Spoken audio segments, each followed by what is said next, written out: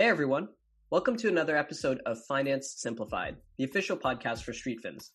We're here to break down the world of finance for you to understand from a relatable perspective with discussions with experts. This is episode 14, and today I have Alex Patel as co-host with me to do part 2 of Simplifying the U.S. Treasury with Sarah Bloom Raskin as our guest. So Alex, the quarter has officially ended for you. What are your plans for winter break? Well, we can't travel anywhere, so I'm planning to continue working on StreetFins and preparing for classes next quarter. Love to hear that. We're definitely going to be working hard, recording more episodes, and having more guests. Yep, we can't really do anything else. So Alex, this is part 2 of our conversation with former Deputy Secretary of the U.S. Treasury, Sarah Bloom Raskin.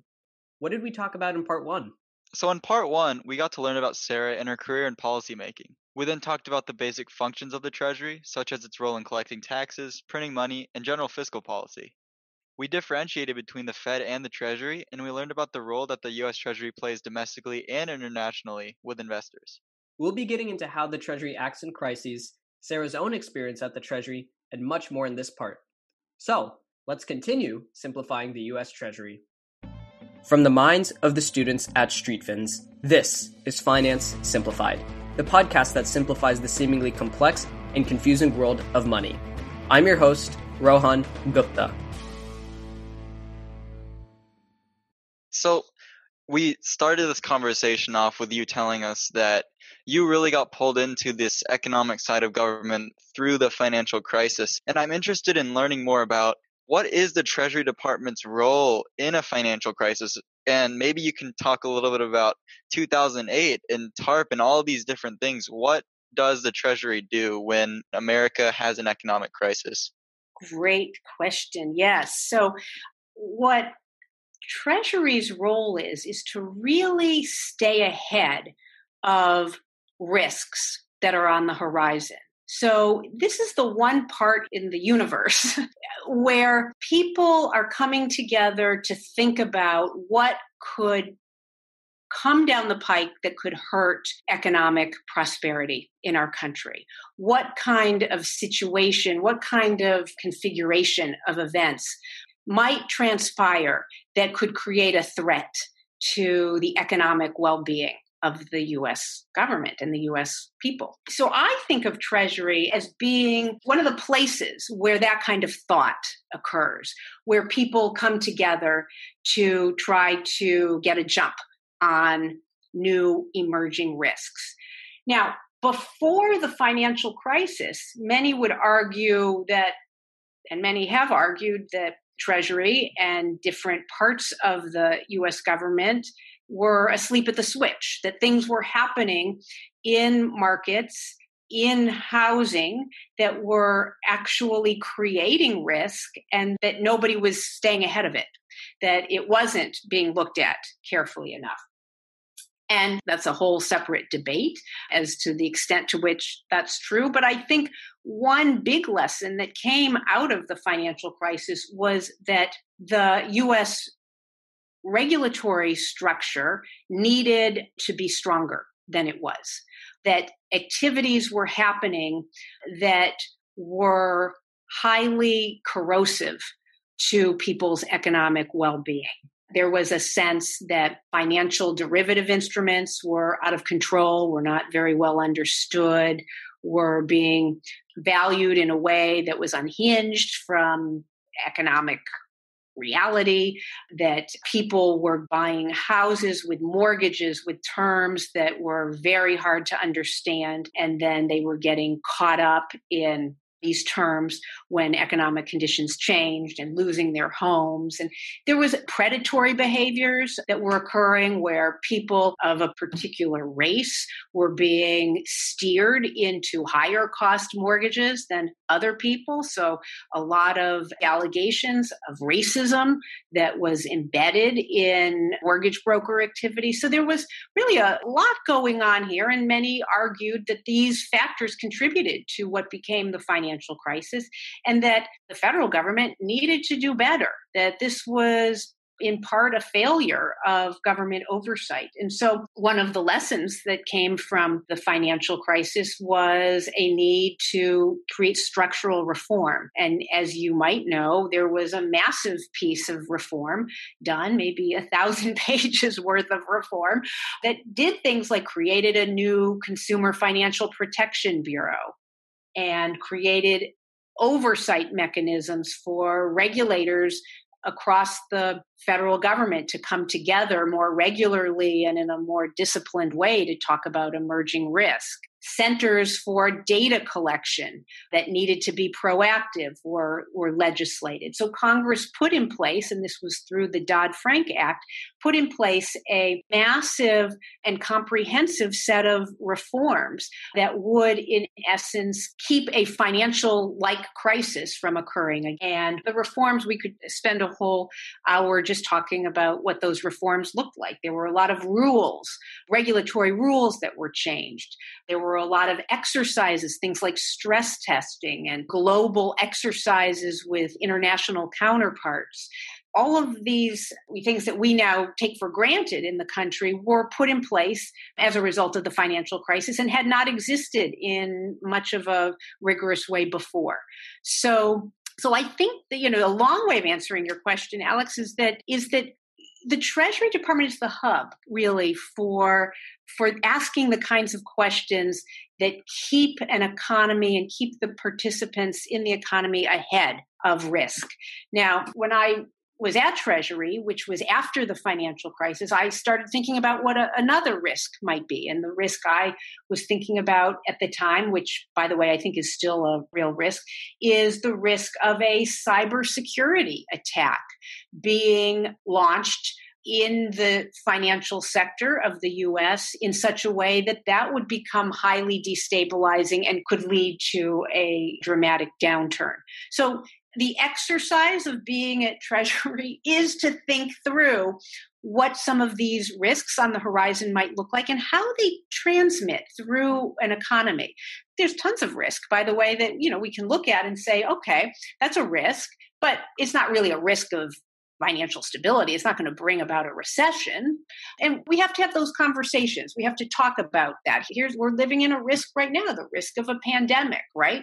So, what does it mean for a pandemic to hit an economy and have an effect on the economy? And how can an economy prepare for that kind of risk? Another one I'm thinking about right now is climate change, right?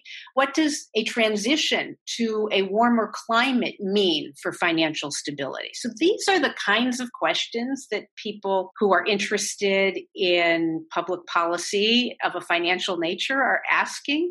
And the Treasury Department and the different parts of it are a good home for people who are asking these questions and want to create some kind of preparedness for going forward. We were talking about the risks and we're currently facing one of those risks with the pandemic. I was hoping to dig deeper on this crisis right now and sort of what the Treasury is doing right now. Could you go into what the CARES Act is and talk about the stimulus checks and what the thinking behind those is? Sure.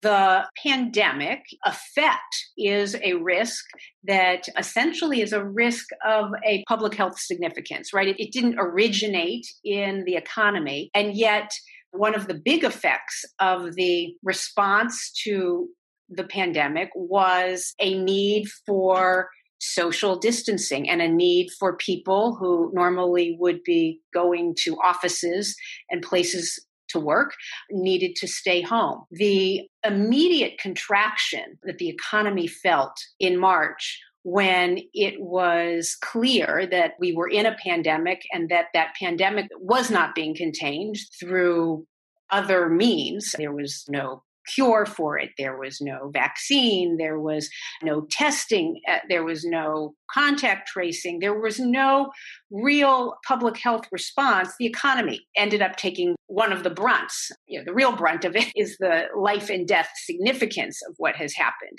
The economy, though, came to a halt, a dramatic halt, and immediately firms which were not bringing in any kind of revenue started laying people off. And people were required to stay home, except for frontline workers and people who were helping on the health side of the crisis. So the economy moved into a dramatic tailspin from which it hasn't completely recovered. So you might know that one of the guiding philosophies of the CARES Act was, let's try to minimize the impact on the economy by keeping businesses from having to fire or lay off workers. So the idea here is that if workers could continue to get paid and get some kind of payment in their pockets, they would continue to be able to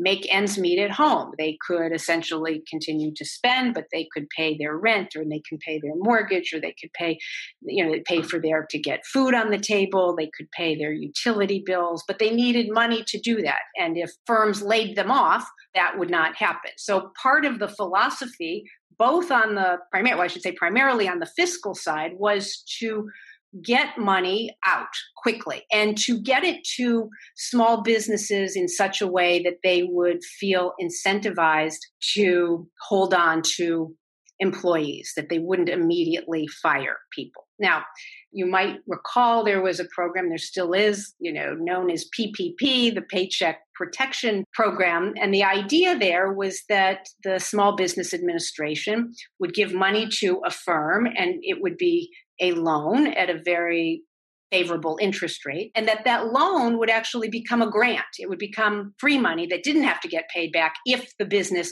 held on to a certain percentage of its employees in a certain time period. So there was an explicit tying of financial assistance to holding on to workers. And that was the the guiding philosophy. Mixed success. It took a long time for that PPP money to get out the door. So a lot of firms really couldn't wait. They had to lay off people right away in order to pay their own bills.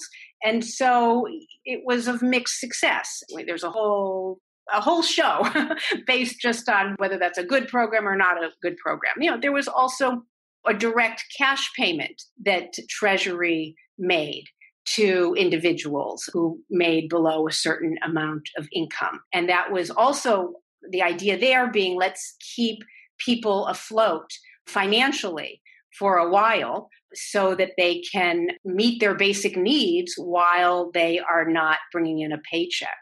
The unemployment insurance system was an attempt to enhance it so that it could help more people who were now part of a gig economy, people who work as independent contractors and don't have benefits, people whose hours were cut back. They might not have been laid off, but they had their hours reduced. So the CARES Act had different components, both a fiscal component and a monetary policy component, because it permitted the Fed to trigger what is known as its emergency lending authority. 13.3 is the buzzword because it's Section 13.3 of the Federal Reserve Act. But this is the part of the Federal Reserve Act that lets the Fed step in when there's an emergency.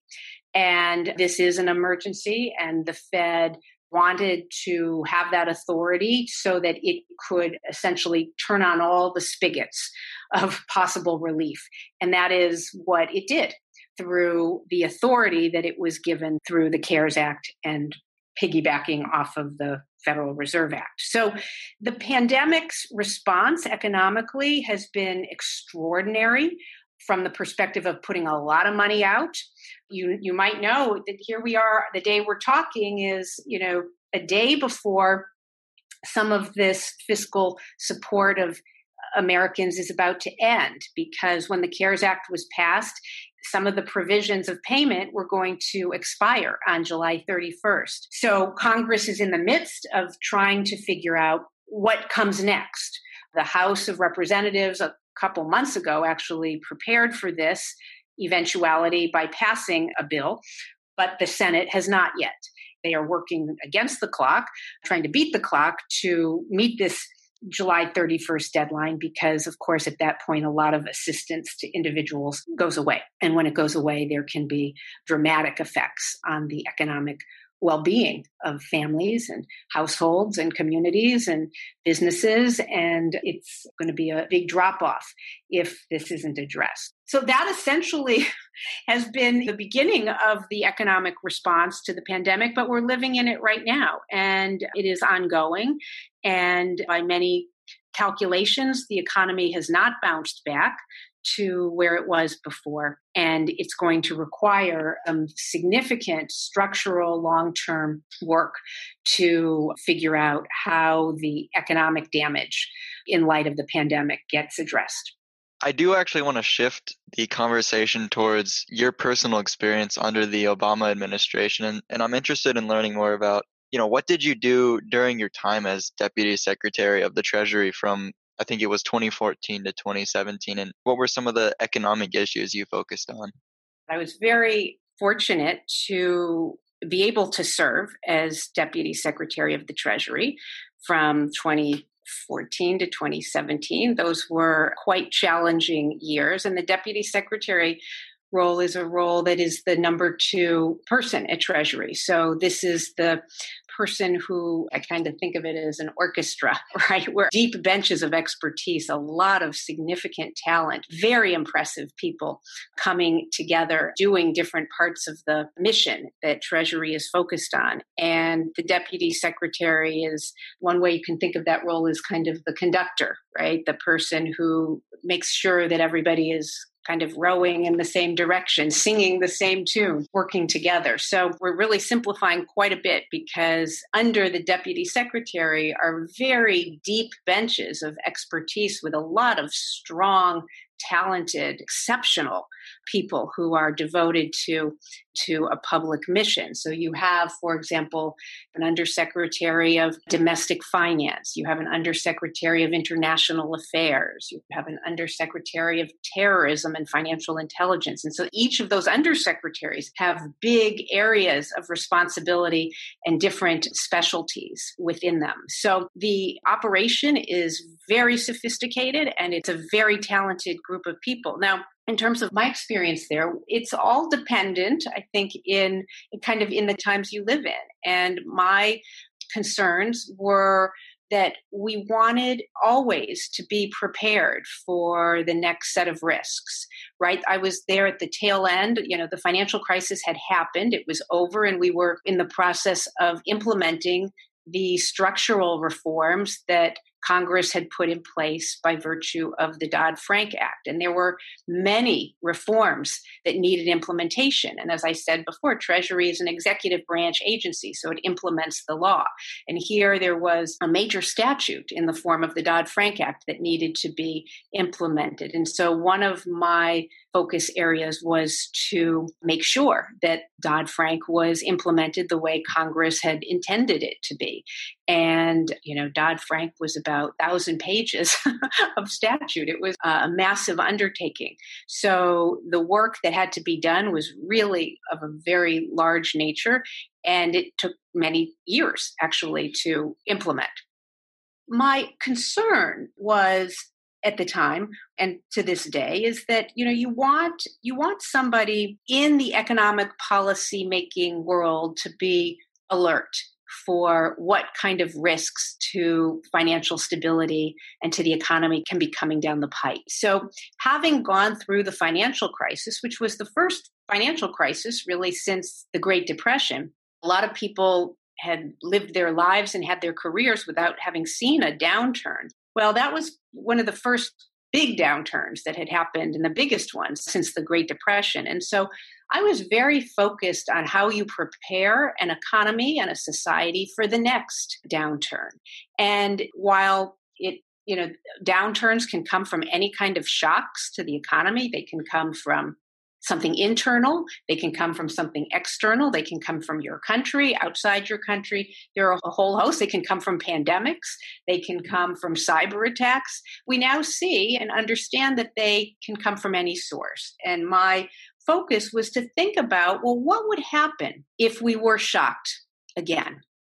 How strong would our economy be? Would it be able to bounce back quickly, or would it linger and not recover quickly? So I was very focused on thinking about how what are considered tail risks, maybe risks of, not a high probability, but a big impact, how those risks could be handled ahead of time, how we could build defensiveness ahead of time. So the work that I engaged in from 2014 to 2017 had to do with one example of this is the risk of a cyber attack. Could a cyber attack destabilize the financial system, the financial sector, and could that spill over into our economy? And what were the dimensions of how a cyber attack could upend our economy? And what I did in those years was to bring together both people in the private sector and in government to think about how this might look and to get ahead of it, and to build defensiveness within the financial sector so that if there were some kind of attack, and we know, by the way, that there are attacks all the time, every day, major and minor, but a lot of attacks occur, what can the financial sector do to prepare itself for those attacks so that they don't end up being destabilizing and bringing down not just firms, but the entire economy. So I was very focused on looking at cyber security and thinking about it first from the perspective of the U.S. And we had to bring together all the heads of the U.S. economic regulatory apparatus. We had to connect it to law enforcement and the intelligence agencies and convene really a series of meetings so that the U.S. knew what it was doing. We have a complex set of different actors, really, in the U.S., economic agencies and intelligence agencies, and enforcement agencies, law enforcement, and how do we bring them together to understand something that could occur like a major cyber attack? So we started doing that, and we brought that together with the private sector, with banks and insurance companies and hedge funds and asset managers and you name it, any kind of financial firm. We wanted to bring them into these conversations. And then it occurred to me after we were doing all this heavy work in the US, wait a minute, the internet doesn't just end at our borders. The internet traverses the world. Shouldn't we be having these conversations with other countries? And so we began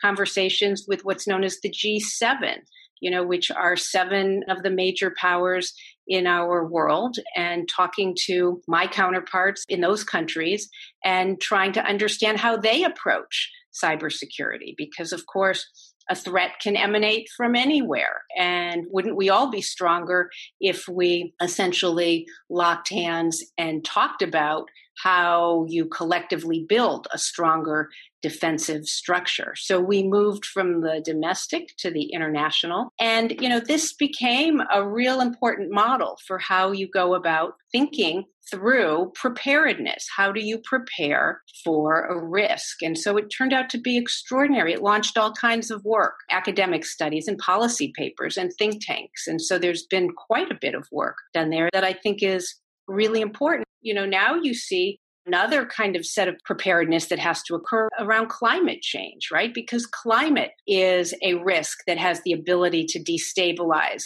the financial sector and our economy. And what does that look like? And how do you prepare the financial sector to be able to withstand the transitions that are occurring to a cleaner set of standards and protocols, right? What is the value of carbon, for example? How should institutions lend to firms that have heavy amounts of carbon in their portfolios? So this idea of preparing for risk is something that Treasury is really uniquely poised to be able to think about and launch.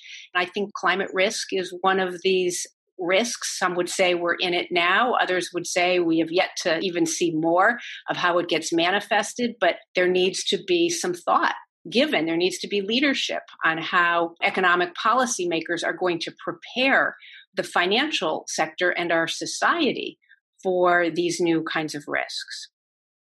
Now back to the conversation. You answered a lot of different things about not only what you did at the Secretary, but also what the future thinking and risk management will be in terms of thinking about, things like cybersecurity, climate change, or more traditional financial destabilization kind of emanating from financial markets as well, not some sort of external thing. But all that is it's very fascinating for me too, because it seems like the real task of all leaders, whether that's in government, whether that's in the financial industry or anything, the real task of leaders is to manage all these risks. Now, I want to ask you my final question that I ask all my guests. So my final question is, so now that you've had all this experience ranging from your time as the deputy secretary to your time as, part of the Federal Reserve, to even before that, when you mentioned you were part of the banking industry, what sort of lessons about economics and the world of money have you passed on to your children or your students? And what do you recommend for students today? Oh, well, it's a great question. And, the ability to be able to share some of these extraordinary experiences with the next generation is not just something that's fun, but it's actually necessary, because when I think about what your generation and my kids' generation what they're going to inherit in terms of challenges, I mean, we've only touched the surface. We've talked about climate, we've talked about cyber, but we also have big challenges regarding income inequality, wealth inequality. We have a whole set of questions regarding sustainability. Oh, we have student loan debt. My goodness, we haven't talked about student loan debt, and sort of how do we assure, equal opportunity in our country. So there's a lot here that the next generation needs to take on.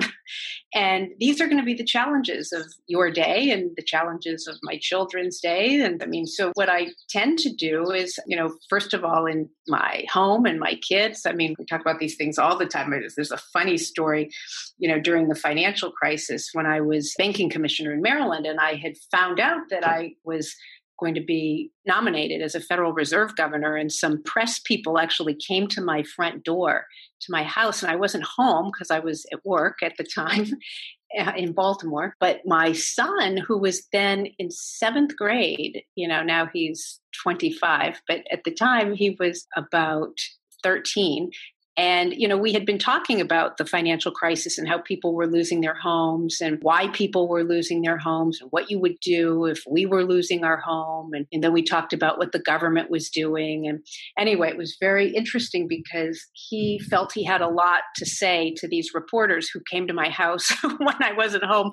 And I think a lot of reporters would maybe just wait for me to come home, but they rang the doorbell and Tommy Raskin answered the door. And, they said, "Is your mother home?" And he said, "No." And, but she's coming back. She's working on the financial crisis, I think he said. And they said, "Well, can we, what do you think about the financial crisis?" And they started talking to him about it. And he had some very interesting views, talked about these things. Anything that, affects the family is stuff you talk about, and things having to do with what happens at work and what's happening to how your family is paying the bills, and people in school were starting to, Tommy was saying, and my other kids were saying, they were worried. Were their parents going to lose their jobs, or were they going to have to move out of their houses, and where were they going to live? And so the economic issues become really everybody's issues. And so my kids grew up very much attuned to that. And I think a lot of kids did. And I don't think we have particular answers, but I always wanted my children to bear witness really to what is happening economically, to look for signals and to look for signs in everything they do about how people are dealing with this economy. And as for my students, I love being able to hear from students about what they are seeing and how they fit what they're seeing into the structures of our different institutions. And, people of your age have remarkable critical skills, both to connect the different areas that you have focused on in your lives with what you see around you and what your families are experiencing in your communities. And so I think that there is a wonderful sharing of perspectives, and you learn so much when you have these great conversations with people. And what I also love about teaching, of course, is that you bring together more than just people with one set of lenses. People come in with, I'm teaching at a law school, so people have come in with different majors. They have had different methodologies in terms of how they think about the world. Some are economists, some are anthropologists, some are mathematicians, some are political science people. And they all bring these perspectives together. I just love that because I think it's when you bring those perspectives together that you really start to create new insight. And this is how we move things in a better direction, is by bringing all these diverse perspectives into the course of a conversation. And so everything I do in my teaching is to really try to provoke those kinds of discussions where people can have new insights and aha moments, and they can see things. They can understand both things they're seeing, and they can maybe understand things that they don't see. And I think that's also a really important part of how we move forward and then create conditions where we can be really more observant and more resilient, more alive to opportunity and possibility, a sense of betterment, both for ourselves and our families, our communities, and in my case, our country. So it's a great question. I love that question. And it's a really important moment now, I think, where people are bearing witness in a very personal way to hardship and to vulnerability. I think vulnerability is not an abstraction anymore. It's something that is very close to us as we go through these hard days. And that, I think, to the extent we can focus on all these fault lines that have been exposed from the pandemic, income and wealth inequality and climate ill preparedness and all of these things, I think it's great that we actually have an opportunity to bring our perspectives together and to think about how we create a stronger, more lasting, more sustainable, fairer, more equitable place for us to live collectively. So anyway, I will stop there, but essentially say to continue to bear witness, watch what's happening around you, connect what's happening around you with some of your biases or understandings of things. Always test your inclinations. Try to think beyond, try to push your understanding of things beyond how you usually think about them. And then I think you'll get a real sense of enlightenment, a real sense that, your views matter and that we can actually create an economy that is more just and that is prosperous and that is more sustainable and that is one that we all feel we have a part in and want to be part of. As I mentioned, that was our final question. And it was truly an honor to speak to someone who has had such a great experience and such a thorough experience with government and finance. And we hope to have you on again at some point in the future. Thank you. Thank you so much. Thank you.